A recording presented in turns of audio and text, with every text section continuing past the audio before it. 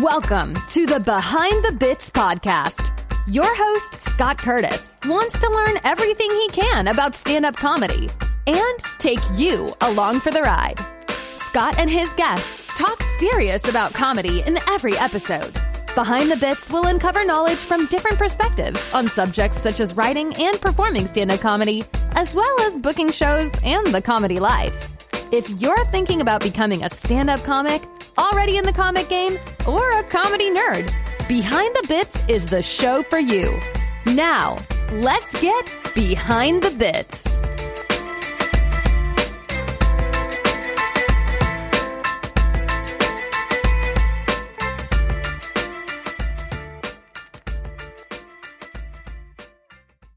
Hey, BTB buddies. A while back, I asked for nominations for the 4th annual Discover Pods Awards. Well, last week, I found out that Behind the Bits is one of the 12 finalists in the Best Interview Style podcast. Holy cow. I was excited beyond belief. I am in the running with such podcasts as Armchair Expert, WTF with Mark Maron, and Conan O'Brien Needs a Friend. It's a real honor to have Behind the Bits be selected alongside some of these really popular podcasts. I mean, I listen to some of these myself. The winner of all the categories, including Best Interview Style Podcast, is decided by vote. So now I'm asking for your vote. If Behind the Bits has provided you with information or inspiration, please help me to win against these powerhouse shows. Winning this would help Behind the Bits reach a wider audience and open up possibilities for interviews with comedians who might not talk to me otherwise. Your vote means a lot to me, as Behind the Bits is a real passion project for me. Please check out the link in the show notes and give Behind the Bits a vote for Best Interview Style Podcast. I'm told that you can pick any or all categories. I haven't really tried that yet because I already voted. Thank you for listening, and thank you for voting. Please vote for Behind the Bits for Best Interview Style Podcast between now and November 6th. And here we are live with Justin Foster. How's it going, Justin? Good morning, I guess I should say. We're 3 hours different, right? It's like 3:00 where you're at, right? Yep. It's afternoon for me and kind of just afternoon for you. So yeah, exactly. Yeah. Morning for me, but afternoon for most people. Yeah, no doubt. Holy cow, Justin! I already know this, but where are you from? Originally Dallas, Texas. Yeah. And you're in LA now, right? I am. Yeah, I've been out here about 8 years. Okay. So. Okay, great. So how long have you been doing stand-up comedy? It's 15 years in July, actually. Okay. I celebrated 15 years in quarantine. So my first show was at the Improv in Dallas, and my last show was in my bedroom, and it's exactly where I figured I would be after 15 years. Alone, talking to my phone. I know, it just sucks. It's absolutely the worst. So starting 15 years ago, you must have been pretty young when you started. What influenced you to start doing stand-up comedy? Was it other comics? Was it, what got you into it? Yeah, so I was a waiter at the Improv in Dallas. I waited tables there, and the money was like really good. I had no interest in doing comedy. I was just like, my roommate worked there, and she's like, yeah, it's really easy money, and it's like you work at a comedy club. And so she got me a job there. So I was waiting tables there for a while and making good money, and then I was like, I don't know, man. I just started seeing everyone do comedy like every single like Wednesday through Sunday, and I would see some of like the best, but I would also see these people that weren't that great. Yeah. And I was like, I could probably be somewhere in the middle. Yeah. You know what I mean? Like, I probably won't be the worst person on the show. But it was really cool, like starting out as a waiter at a comedy club, because it's like, I mean, Bill Burr was featuring, Sebastian Maniscalco was doing guest spots. Like, it was really cool. You got to see like everybody. And, so then that kind of inspired me to like do like an open mic, that cliche story where you do the open mic and it's like you're hooked forever. But that was pretty much my experience. Yeah. Yeah. And any of those comics that came through when you were waiting tables, not just like the Bill Burrs of the world, but anybody really stick out to you and say, man, I want to be like them? I remember I got to host for Daniel Tosh. Oh, okay. And I remember like being like, just like really I really love like his style of comedy. And like it was like kind of like, I don't know, like quote unquote edgy, I guess, but like he just didn't really care.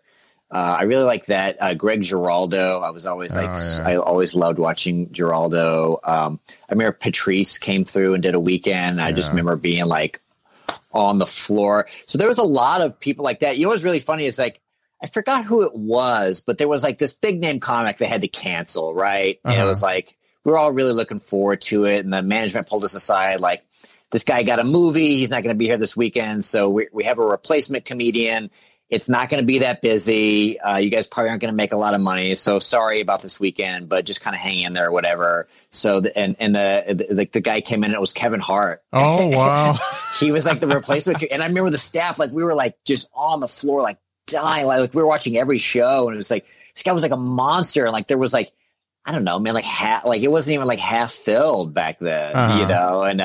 And then it was really, and then the next time he came back, he was doing like a theater and then an arena and then like the football stadium or whatever. But it was like really cool to be kind of like on the ground floor of that, to being like, this guy's like amazing, you know? So there's a few of those comics that like really stood out to where we were like, it's, you know, Sebastian, like he was like one of our favorite. He would come in and do like guest spots and like feature and stuff. And then if I'm not mistaken, we might've been one of the first clubs to headline him. I know we were the first couple of clubs to headline Sebastian, but he was just like a staff favorite. We had him every like 6 months. So yeah, it was things like that. You really got to see and like watch these really great comedians. Right.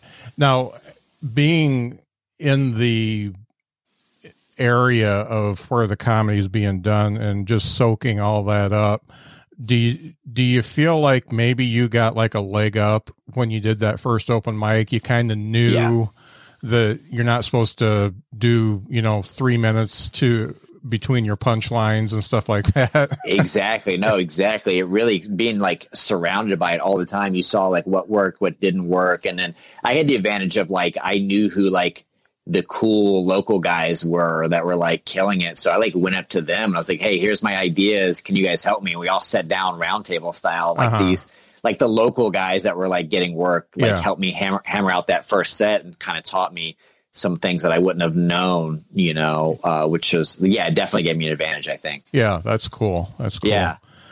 So the next question is like totally off topic, but it's something I like to ask people because, I think I already told you I hate small talk, so I like to talk about real stuff.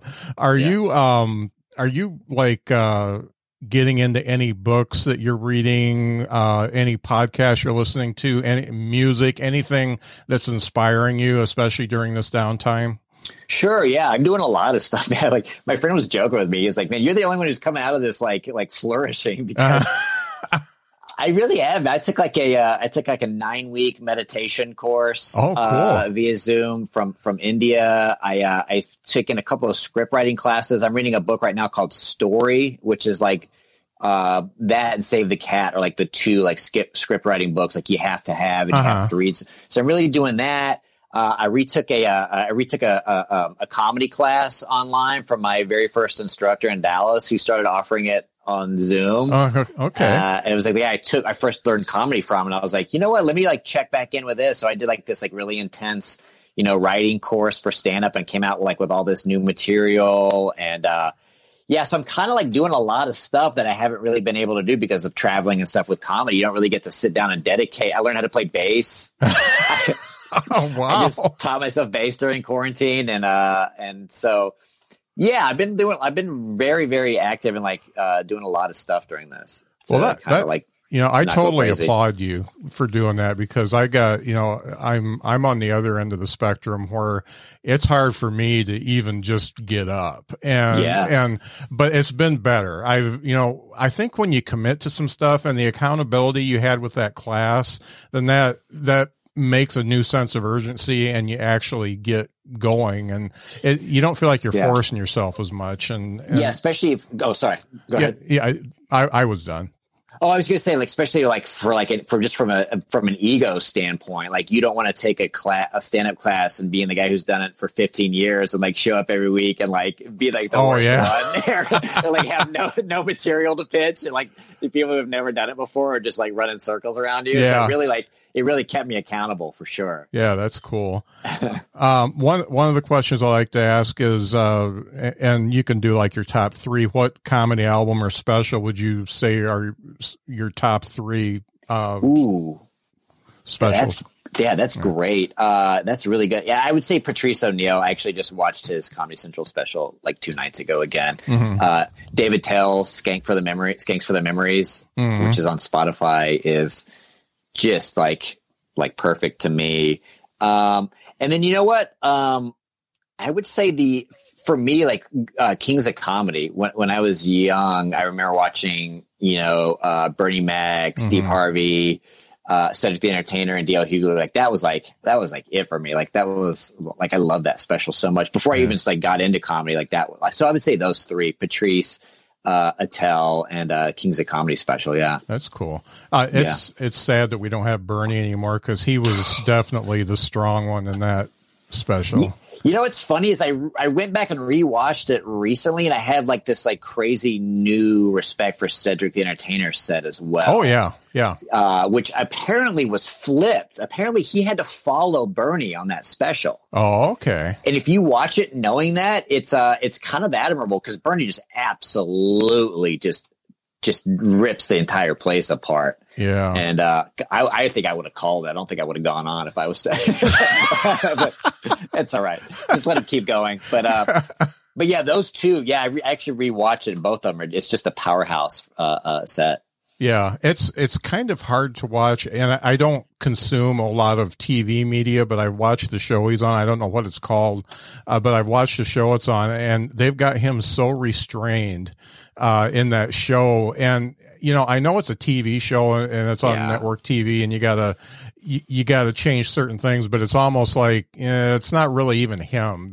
And is that the one where he's like the neighbor? Yeah, it's a black guy, white guy thing, and all the differences. And I just feel like they could have done so much more with him, and he's just really just playing like a character.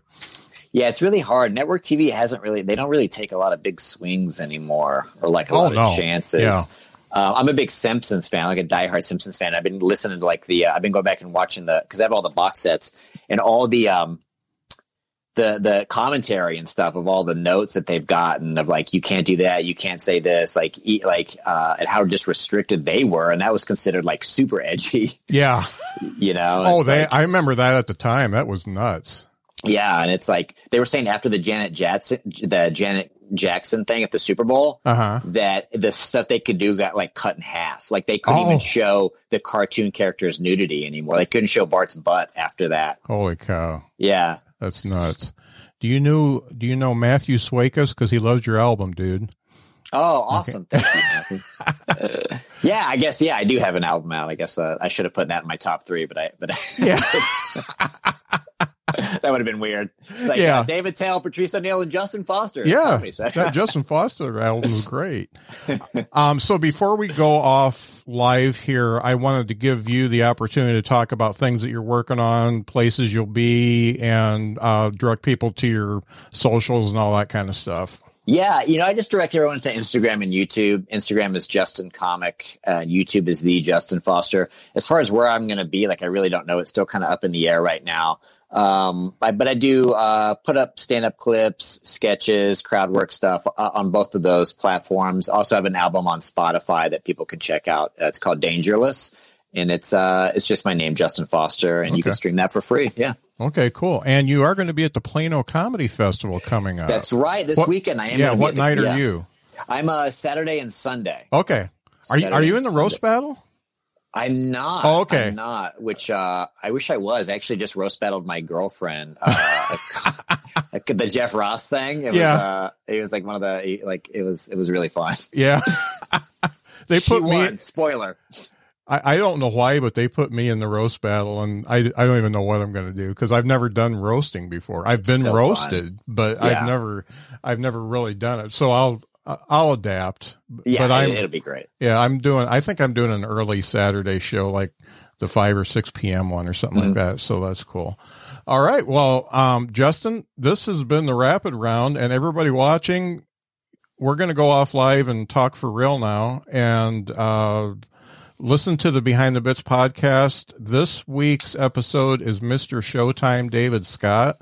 And it's one of my favorite episodes because for a zany guy, he got really serious about comedy and talking about Broadway, talking about the Rat Pack and stuff like that. It was a really, really good episode. That's cool. So if you haven't caught that yet, make sure you check that one out. I've listened to you, like I said, on a couple podcasts, and it seems to me, I may be looking into this a little bit further than I need to, but it seems to me that right before the epidemic or the pandemic hit, something was probably going to happen for you. Were you like right on the edge of something?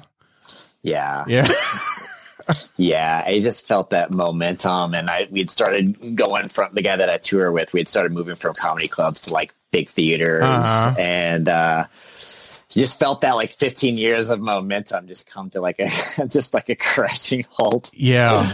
But, I like to think that I've been around long enough that I can hopefully pick it back up and continue in some facet. Yeah. Yeah. Yeah. I just kind of watching and seeing where you were, just watching the YouTube and watching the socials and going back a little bit. I felt like something was happening. I've talked to so many people that were right on the cusp, and I do like to get the super big names on the podcast whenever I can, but it's not a focus for me because the people who are out there working for it usually give better advice than the people who have already done it.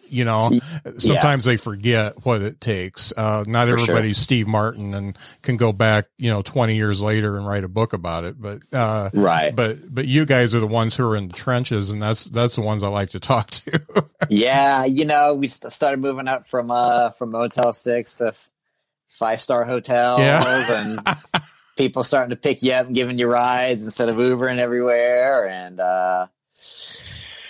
I don't know. There's a part of me that, like, taking the career aspect away, it's part of me that really needed the break too. And obviously I'd never planned for a year break during a pandemic, but there was a certain bit of like, God, I need to slow down. I just need to rest in my own bed and kind of relax for a minute. And then I got it. And it's lasted a little longer than I hoped for.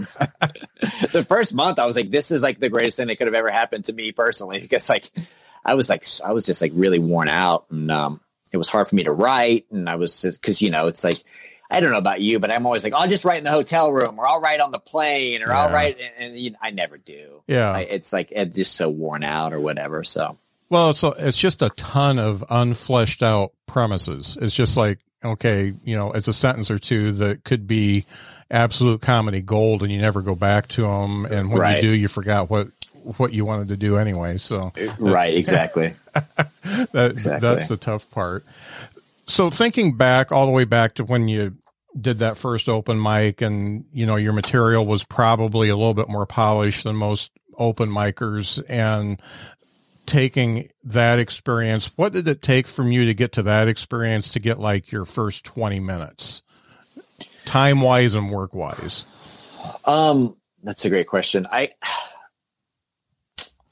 It took me a little bit longer because when I first started, I just did like one-liners. I just did kind of like set up punchline jokes, which I still do. I still really love. But I loved Dave Attell and like Mitch Hedberg and those guys. So I try to do not like necessarily as dry delivery as Mitch did, where it wasn't just like set up punch. It was disguised a little bit better, but essentially it was just kind of a set up punchline. So it took me a little bit longer to get 20 minutes, because if you're writing one joke at a time, it is a little bit of a haul.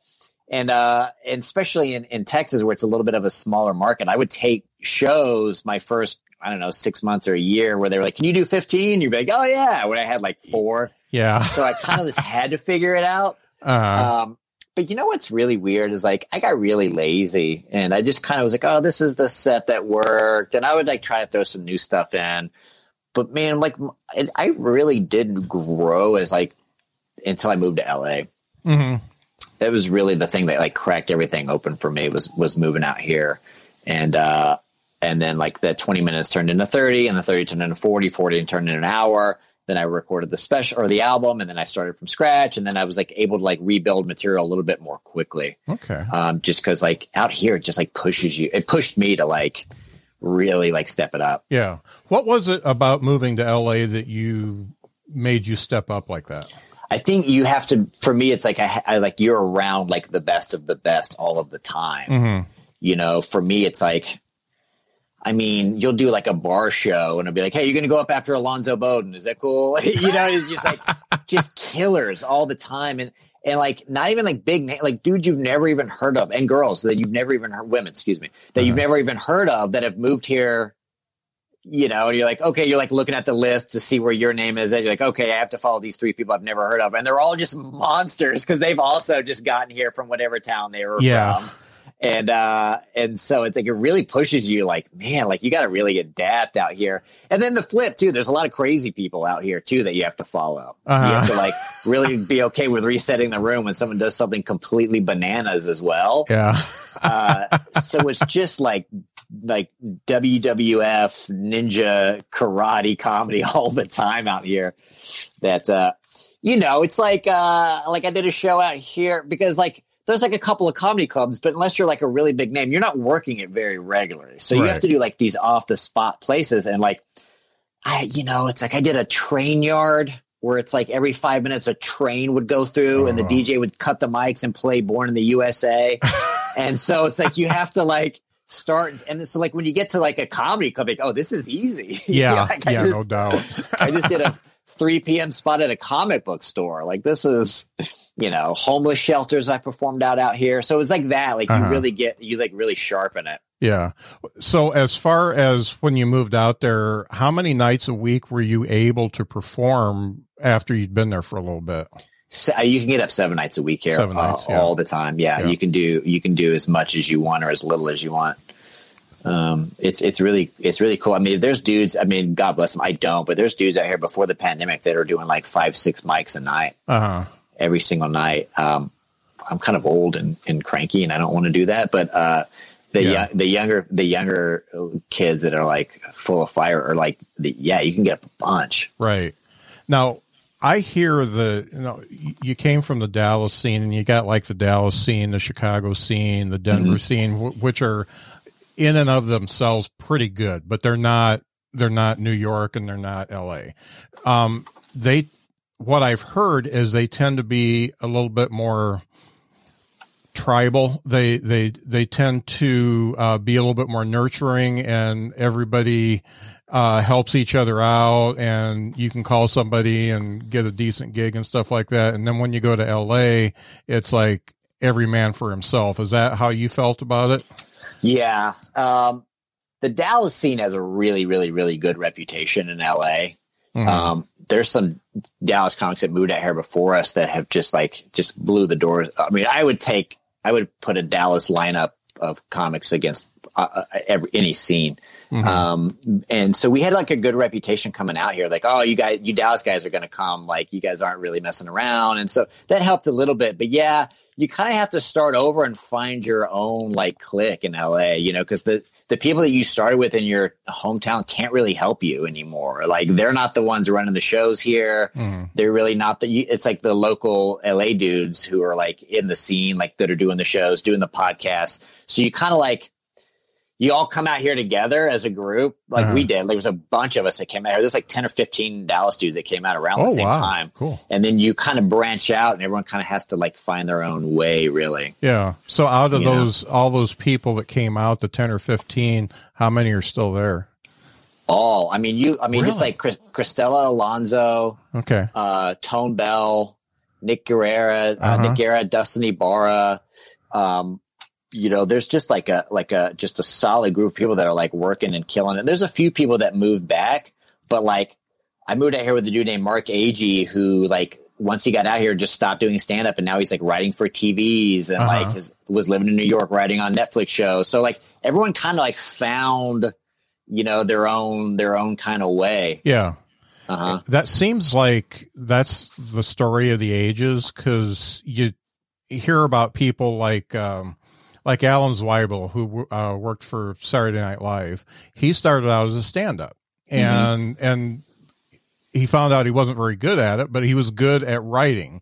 And so, he wrote for a lot of people and then got on Saturday Night Live and, he just killed it from there and still writing.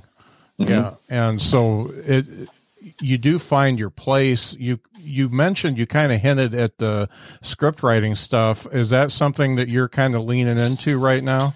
Yeah, right now I have so much free time, and so I'm kind of cranking out this script that there's two. There's one that I'm really excited about and I want to do, but it's like it's going to be like a $200,000 movie. Uh-huh. And so, I took a class, like if you want to do a $200,000 movie, you have to do a $20,000 movie first, Yeah. So I'm kind of like trying to do both at the same time. The one that I'm like really excited about. And then I'm the one that like my first one that I can kind of fund on my own and show that I can do it. So I can do the next one that I'm like really excited about. Yeah. Right. That's cool. And do you go with humorous subject matter? Are you going for the drama, the crime drama? What? The one I'm really excited about is a heist movie. It's full Ocean's 11, Usual Suspects, Ant-Man, heist vibes that I can throw some comedy stuff in. And then the first one, the one that I'm kind of like working on now that's more easy to film is going to be like a Reservoir Dogs, Saw type of like one location, really easy. I have a bar that I have access to that's kind of closed down during the pandemic. So I'm kind of trying to write around something that can just take place at like one location. Yeah. It'd be like, hey, this is kind of what we can do. And then so I can kind of get funding for the next one. That's cool. But I got a lot of friends who are like really great script writers and have like done some like really cool stuff that are always just like, yeah, send me your stuff. I'll give you notes. I'll help you out. So it's like, I have to like use that, it's like if I have all that at my disposal, especially now when no one's working, especially there's a lot of actors too. There's a lot of actors who are like not working right now. They just want a project to do. Yeah. So it's kind of a really good time to like kind of cash in on that. Yeah. So let's go back to before you started comedy and you wanted to think about what you wanted to do in your life, and maybe even before you started waiting tables at the comedy club, was script writing, was getting in show business something that was on your mind? Okay. Always. Yeah. I was in bands for like forever before I did comedy. I did acting stuff as a kid, and like in my yearbook, it's like most likely to become a comedian, most likely to become a talk show host, that sort of deal. So it was always kind of like I always wanted to do something entertainment wise. I really dug the music thing and playing music, but that kind of switched to comedy and that sort of like that. But it's always been entertainment. Yeah, it's never really, the idea has never really been to do anything else. And it seems like, I've talked to a lot of people during the pandemic, and it seems like you must have your shit together in some way that you can deal with, there's obvious disappointment because you're on a roll and now you're, kind of, in limbo almost, and being able to lean into other projects and still keep writing and getting your sets tight and stuff like that. Is there some, I mean, with the meditation and stuff like that, do you feel like there's some way that you found a center that you didn't have before? Yeah. Okay.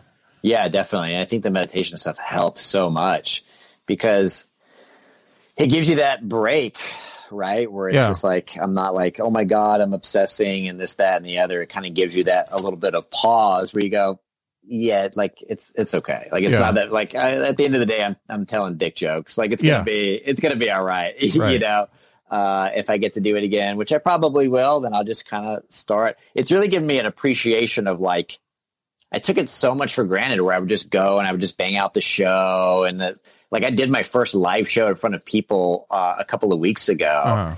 Oh God, I just appreciated it so much. And I was like, man, I really miss it. It gave me like a newfound like appreciation for something that I took for granted for a few years. Uh-huh. So are going into this and as a person, are you somewhat of a spiritual person?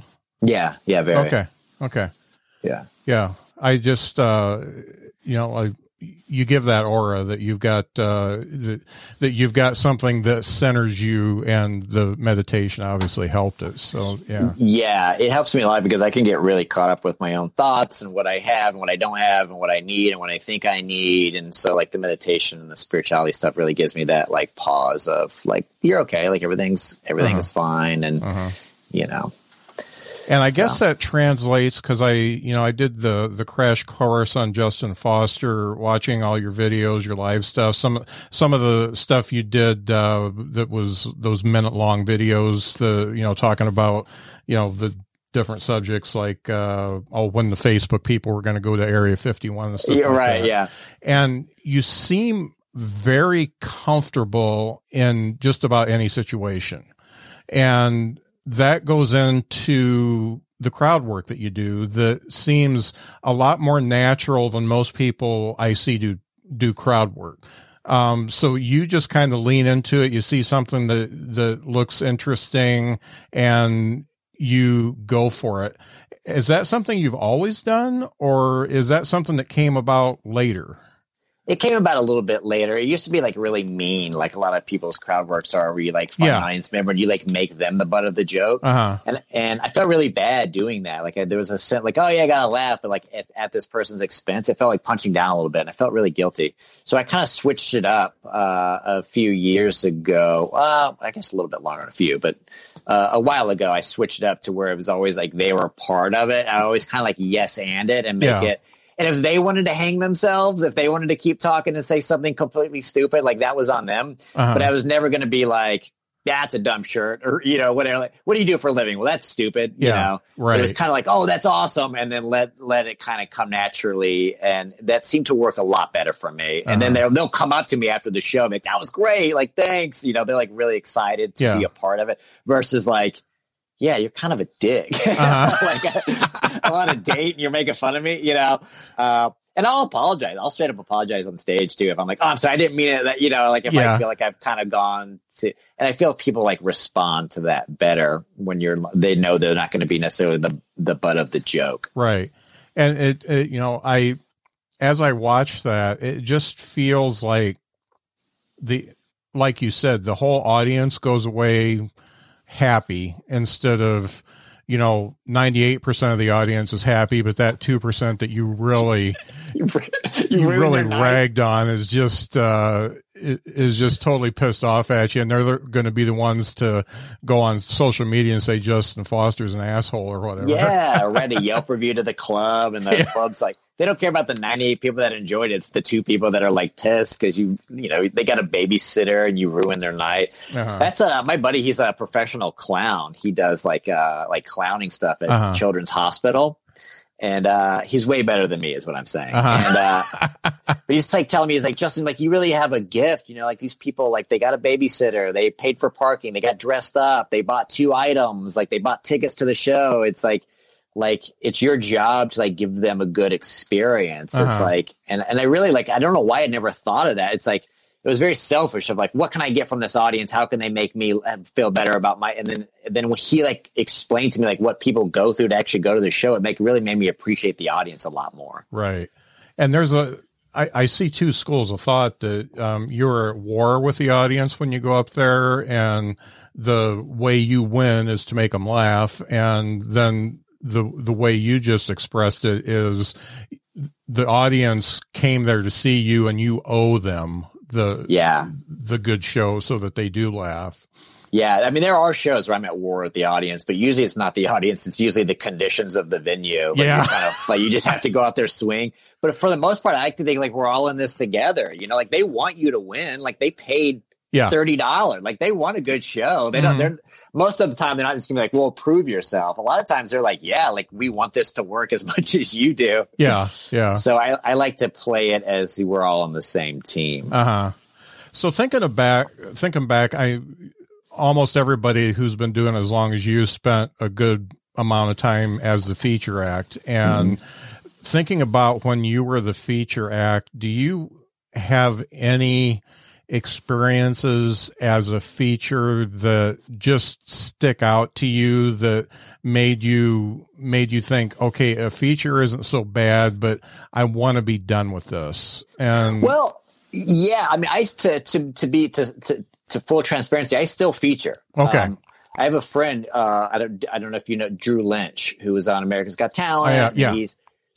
I still feature for him. Okay. He's the one that's doing a bunch of theater. So I still feature a lot. And I love it. You know, I love headlining and being the guy that people come to see, but there's a certain sense of being the feature, especially for someone who has a draw and a fan base, which is, I love it. To answer your question though, yeah, I remember, so I used to do a lot more crowd work than I do now. I used to do a ton of crowd work. And I remember when I moved from feature to headliner, my feature was doing a bunch of crowd work. Oh, yeah. And I remember being like, oh, this kind of sucks. Like this and I remember texting the guy who I used to tour with and be like, hey man, I'm sorry. I've never been on the other side of that before, where it's like now the headliner has to go clean up your mess because you've got them all talking and riled up. Yeah. But yeah, there is. I still like hosting sometimes too. I still like going back to where. So I like doing all of it. But yeah, you know, there's a certain, like when you're the headliner, there's a lot of things that you have to deal with that you never thought about as a feature. You know, like the people before you, the show's running long, check drop. Oh, I remember when I first started headlining, people would get their checks, and I'm like, why is people not listening anymore? So I like doing both, you know.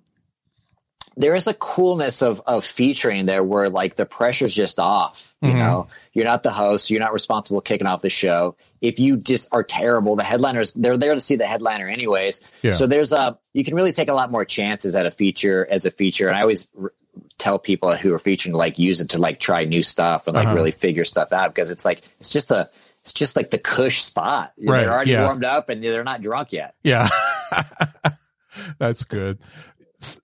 I get two schools of thought from people who headline, and the one school of thought for headliners is feature act needs to stay in their lane. They need to do what a feature is supposed to do, which is bring the audience up to this level and be done with it. And then I talk to other people who are actually pretty darn good comics who want that feature act to push them, to make them to be so good that it makes you have to be that much better. Which one do you like? I've noticed it's an age thing. I noticed that a lot of the comics have been doing it for like a really long time. They're like, kid, like, we get it, you're funny, but I'm just like, you know, it's like, I'm not trying to work that hard. I got some stuff I'm working on. I'm trying to do this. And I noticed that, like, Drew, who's like young and like working on, he wants me to cut his head off every single night. Yeah. He just wants that. Yeah. And so I think it's kind of like, and I've definitely been on both sides of that before. We're like, oh my God, this feature's killing. I got to step it up because I'm last. And I've also been like, dude, I'm off of an airplane. I've been traveling for 8 hours. Like, I just rolled in. Like, we get it. You're good. Like, dial it back a little bit. You know? So I see both sides. Yeah. I definitely, especially as a headliner, because you got to do twice as long. You got to deal with the drunk people, you know, the alcohol setting in, boredom, especially now with social media. God, man, social media has killed attention spans for audience members. It's brutal. You see them like, I haven't checked my phone in 5 minutes. Yeah. And you know, you got 40 more minutes to go. Yeah. So I see both. I don't necessarily love it when the headliner's like, hey, don't do this, don't say that, tone it back. But I also understand when they're like, kid, like, just tone it down. Yeah. Like, this is not that type of weekend. I just did an hour that's on Netflix, and I got to come up with a new hour in a year. So I'm trying to work on stuff. Yeah. I understand both. I'll never judge that. Yeah. Yeah. You mentioned the social media, and I am right at the edge of just deleting everything. And, you know, I watched that Netflix special with my wife, and it worries me. And so I've really cut back. I turned all my notifications off and stuff like that. But in the comedy world, it's necessary almost to be out there unless you are like, Jerry Seinfeld or something like that.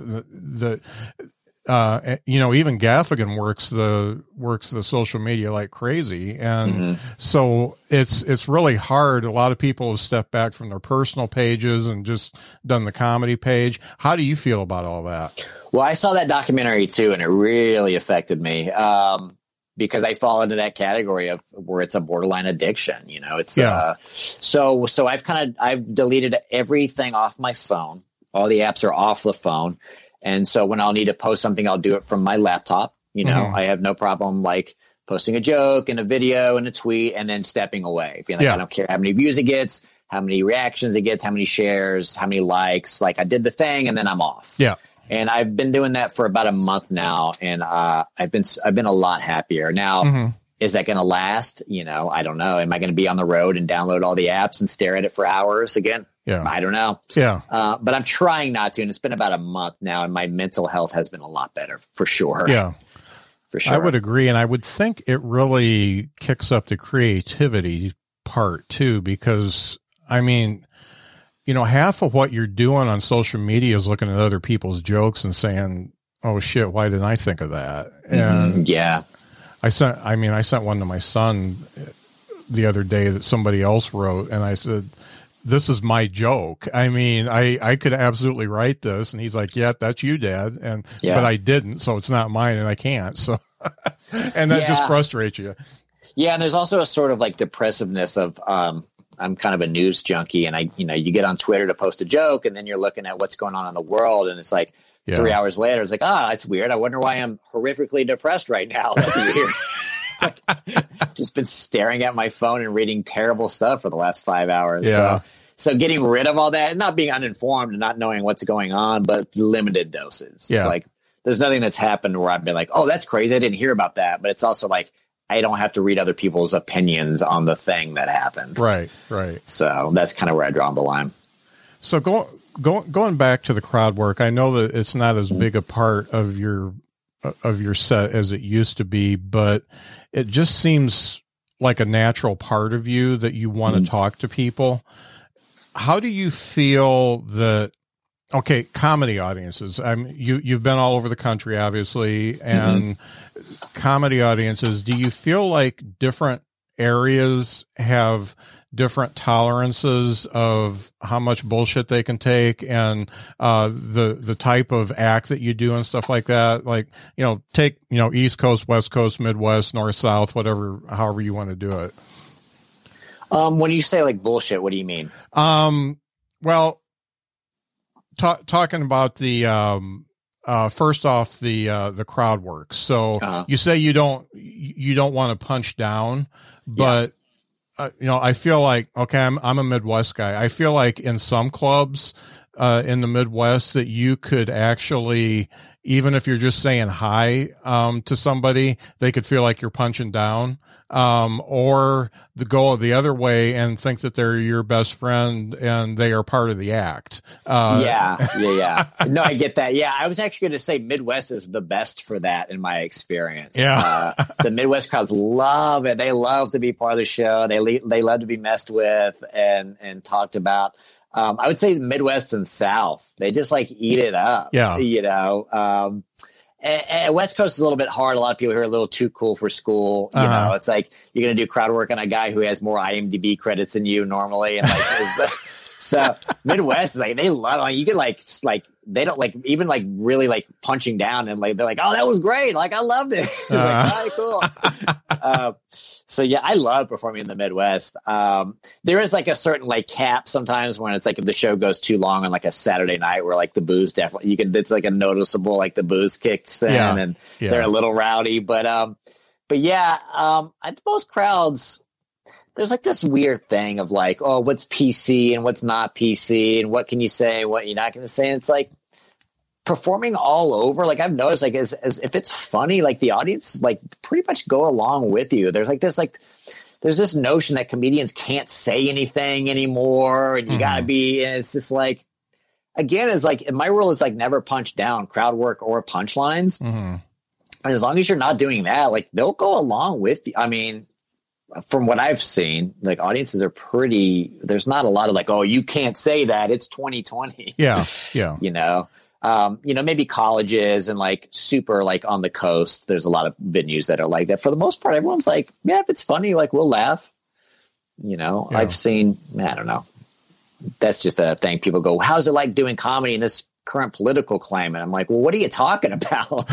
Like that has a lot to do with it. My act is very like me based, and so it's really hard for people to be like, oh, you can't say that. And it's like, well, I'm not really like I'm not trying to change anybody's mind politically or anything like that. So I kind of have like a little bit of a leeway, I guess. Is what I'm saying. Yeah. One of the guys, Tom Dreesen's one of my friends and one of my idols. And he talks about the healing properties of laughing and comedy and how, we're doctors, in some sense. Have you ever had somebody come to you and say, man, you really took me out of a funk, or your show really did something for me, and they walked away maybe even a better person because they watched you perform? Yeah, a lot. And it's always like surprises me because like comedians, I can't speak for every comedian. A lot of comedians are very depressed people. Yeah. So it's like when they're like, I was really depressed, I saw your show, and you're like, I'm dying on the inside. Yeah. I'm glad you had a good day. Yeah. It's always funny to me because again, going back to like my act, like I'm not like, it's just like, oh my God, I was like, we've heard everything, it's like, oh, my sister died in a car crash last week and we came to the show to forget about it. And like, you really changed our mind. I'm like, I just talked about my girlfriend giving me a hand job while watching Forensic Files. Yeah. Like, I'm glad that thank you for putting me in the same healing powers as Gandhi. But it's like, it's funny to me, but I like that. It's just like we just came to forget about it, and like you guys did that, so thank you. Like that always like feels so good. Yeah, and I guess I feel like there's no bad comedy as far as so some people think that they're more highbrow, like take like a Lewis Black. They say that he's more intellectual or whatever in his comedy, but I feel like, and I don't want to get on a soapbox here, I think no matter what your station is, as far as a comedian, whether you're headlining theaters and you've got 6 Netflix specials, or you're a feature act, everybody, when they walk up to the mic, they're all at the same place. Because they need to make people laugh. Yeah, celebrity can get you a little bit of a leeway. Yeah. Like if you're like a big like actor that they're excited to see, it'll give you about 10 minutes of fluff, but then eventually they're like, okay, let's hear the jokes now. Yeah. So you're right. Yeah, eventually we all start at the same spot. Yeah. You can't write on that for very long in a set. Right. Have you run into anybody in your travels that you think should be a lot bigger than they are? I think Paul Varghese, he's a comic in Dallas. I think he should be one of the biggest comedians there is. Okay. I think he's just absolutely brilliant. He's like a really good friend of mine, and but he lives in Dallas, and so there's like that glass ceiling is kind of there. But he's like that dude where you're like, give me a joke about hot dogs, and I go hot dogs, and he'll like, and then there's like 50 jokes about hot dogs. It's just like a machine, Yeah. And he's done stuff. I mean, he did JFL. He did Just for Laughs. Like they emailed his AOL account. Like no management, no agent. Like he did Fresh Faces. He Last Comic Standing. He toured India with Gabriel Iglesias. Like he's done a bunch of stuff. I just think I think he should be like Dave Chappelle. Like requests him when he comes to Texas. Like he's like the guy. I think he should be like the biggest comedian in the world. But right. So do you think that that's a matter of he just hasn't been discovered yet, or is he kind of doing that by choice? Yeah, I think it's living in Dallas. I think, but it's like such a weird thing too, because it's like, oh, you could move to LA and like slum it for years and hope that you get a TV show to do more comedy, or you do what he's doing, which is doing comedy all of the time and making a living, Right. So it's like, you know, like he still like makes his money doing comedy, which is like what everybody wants to do. So it's like move to LA and get that thing to do the thing that you're already doing type of deal. It's like you may not be like everyone knows who you are, but you still get to do comedy every single night. So it's kind of hard to, I don't know. It's like, I don't know. Yeah. And on the other side of the coin, are there people who are at a higher station than you think maybe they deserve to be based on their, and I'm not looking for names. This isn't a name dropping podcast, but that they are much better at the business of promoting themselves than they are at the actual comedy. Yeah. There's like that joke where it's like the dude comedian does an open mic second, gets business cards first. Yeah. You know, it's like that. Yeah. I mean, dude, especially out here in LA, I've seen people muscle their way onto TV shows. I've seen people muscle their way onto tours that are not ready. Yeah. They're just so persistent and so good at the sales part of it that they get stuff, you know, they're just relentless. I'm not like that. I'm not the best at like advocating for myself. I need to get better. I might be further along in my career if I was more of a champion of myself, but some people are just like undeniably focused of like they should be here when the talent's not quite there. Yeah. And God bless them, man. You know, that's a talent in and of itself. Right. And there's such disparity between having a business sense and a art sense, you know, those two minds don't go together. So if you lean heavily into one, then something is going to be missing in the other one. So there's got to be some sort of a balance there. And I guess I've seen, you know, I've watched so many Netflix specials during this thing that I've turned off after 10 minutes because they weren't good. And, and it just was, it was either formulaic or it wasn't, it was either, you know, stuff I've seen before, or it just wasn't well put together. It just turned me off completely very quickly. And I'm like, they're there. And I've seen people at the freaking club in South Bend, Indiana that just totally kick their ass. Yeah. Yep. Yeah, I've seen it too. Like the local guy in town, you're like, who are you? Like, why are you not, you know, why aren't you on Netflix? And people say it to me all the time. Why don't you have a Netflix special? I'm like, I don't know. Call them. Yeah. I'm here. I'm ready. Yeah. No, I have noticed that. My girlfriend, she's a comic. She's very funny too. We've sat down. We've tried to watch a few specials during this and just be like, oh my God, that's like people who like you would expect. Yeah. It to be good, and you're just like, man, like that is like not, that's just, you're writing on that status, you're writing on the name, and you're kind of and then there's dudes who like Jim Jeffries, his special was like incredible. And that had every reason not to be good. You know, he's like cranking them out every year, and like that was amazing. So but yeah, I do notice that. I would love, I understand it's a budget thing and it's a money thing. I would just love if Netflix was like, all right, here's all these people you've never heard of. Here's, you know, here's, but you know, I get that wouldn't make sense, but. Well, and I think they could do like a type of thing like what YouTube does, and like a creator studio, and you just put the stuff, you upload it. I mean, you do your own production and stuff like that. You put it up there and make it available, and then you get paid on how many people watch it and be done with it. And they're not out a dime on that except for server space. That would be cool. You drive everyone to your own personal Netflix thing. Yeah, that's actually a really good idea. Netflix is crazy picky, man. Like I know big name people that they've, like friends of mine that they've passed on. They've sent them their stuff and they're like, yeah, we're not even going to look at it right now. We've already got our lineup for the next like year and a half, 2 years. And then they've got that total shit out there. It's just, and then you go, oh, really? You passed? Yeah. Okay. Who is making decisions? Oh man. Yeah. Netflix, call me. I'm ready. Yeah. I'm down the street. Let's go.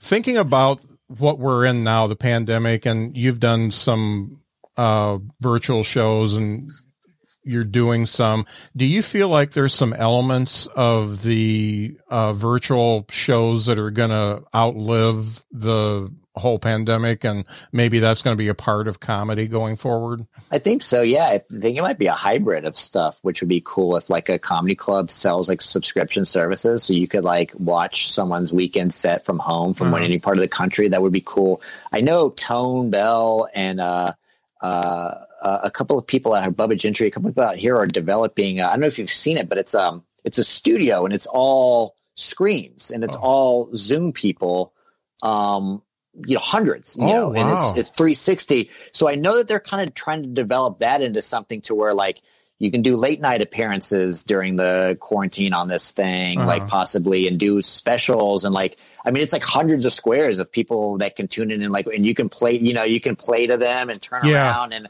I mean, big name people are doing it. Yeah. It's a studio here in California. So that I'm thinking that may be a permanent thing that could take off. I've really been liking I think the open mic thing will stay virtual. I think it's really cool to do open mics just from your bedroom. The show thing, you really need that live audience, but I've gotten more out of doing open mics on the phone than I have like actually driving around and parking and doing real ones sometimes. Yeah.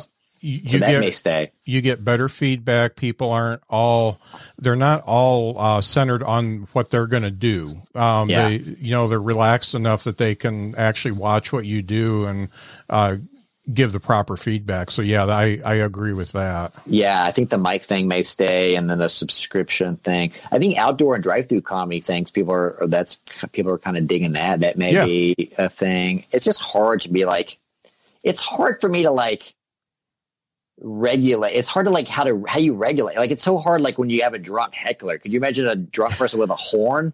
Yeah. Like how do you just that can just ruin the evening. So I don't know. I haven't done any of those yet, but the outside shows have been cool. Yeah. Yeah.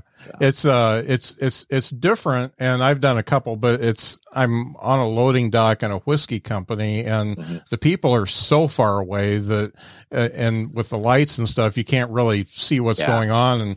And fortunately, my wife's been with me when I've done them, and I go back and I say, did anybody laugh? Because and I'm old and hard of hearing anyway, and I usually don't have my hearing aids in when I'm up there. And she's like, yeah, this is where they laughed. And so I had to record my last one just so I'd know where the laughs came. Yeah. It's crazy. Like I couldn't imagine like starting comedy during all this. Like I did an open mic, and it was someone's like first show, and I was like, what? Just sit this out. But yeah, it's definitely difficult. It really bums me out. I keep getting notifications on my phone of all the shows that I was supposed to be like, you're supposed to be in Florida this week. Do you want to check? And it's like everything that got canceled for this year. I was like, I had so much booked. So it's a little depressing. I got to turn those notifications off. But I have a lot of flight credits. So it's good. I got a lot of Southwest. If you're a working comic, that's my only piece of advice for anyone is always fly Southwest. Yeah.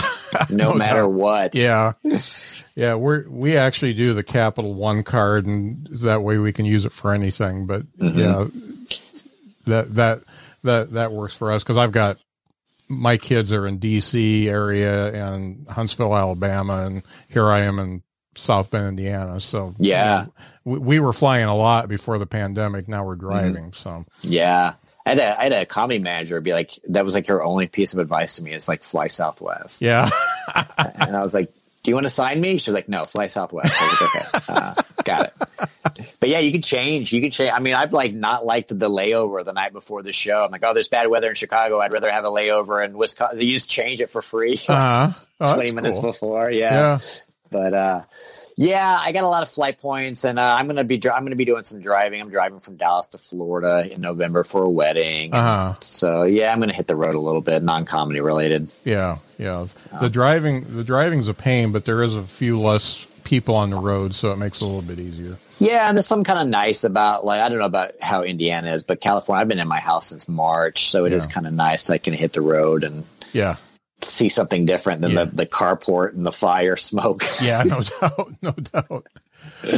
One of the things I like to ask everybody towards the end of the interview is, what 3 things do you know now that you wish you would have known when you started out doing stand-up?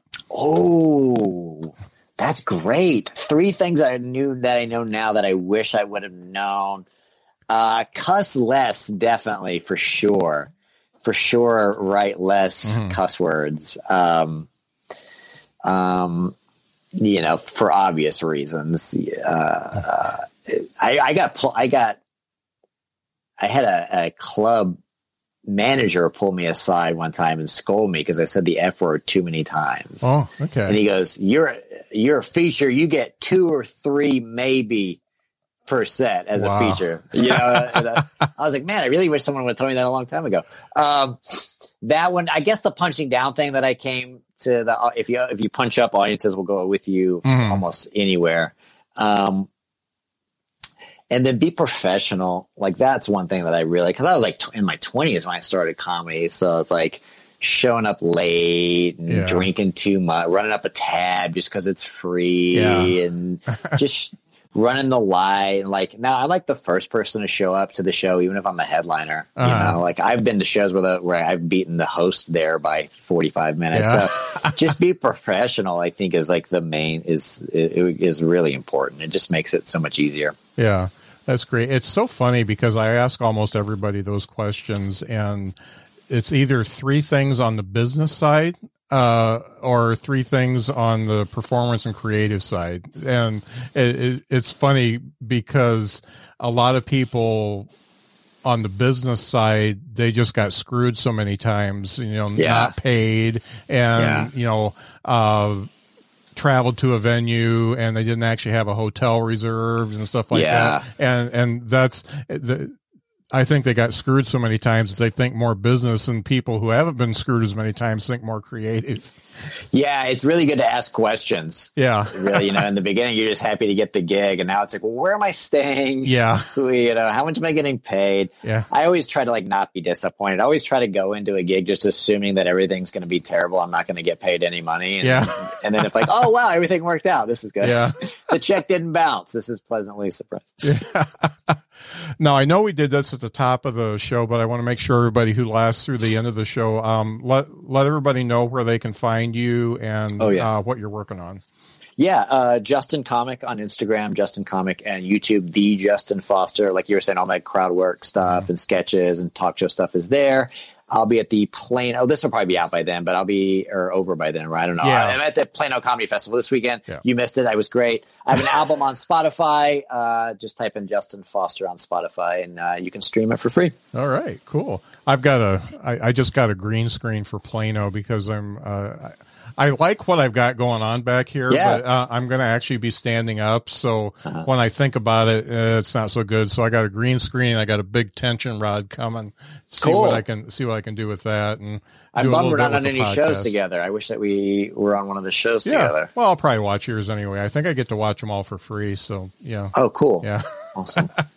Yeah. Doing Zoom crowd work is actually fun. It is, isn't it? You know, I've gone into a mic and I just didn't feel like doing anything. So I just did Zoom crowd work. And it's funny. You get a few people who just aren't having it. They don't want to talk to you. And I kind of dig into them a little bit, but the other cool thing is the ones who do want to talk to you, and they send you a message afterwards saying, I didn't know you could do crowd work in Zoom. That's really cool. That's funny. You just start making fun of people's bedrooms and stuff. Yeah. Yeah. That's the one thing Zoom has taught me is how disgusting most of my friends live. That's the one thing that I've noticed. Like, you're 40. Why is there a mattress on the floor in the background? What are you doing? Maybe empty the trash. You know? Yeah. What's going on over there? Looks like a Dexter kill room. Like, what is happening over there? Well, thanks so much for being on the show, Justin. This thanks for having me. And I learned a lot from you. Thanks cool. lot. Thanks for having me. Yeah, this is very fun. Thank you.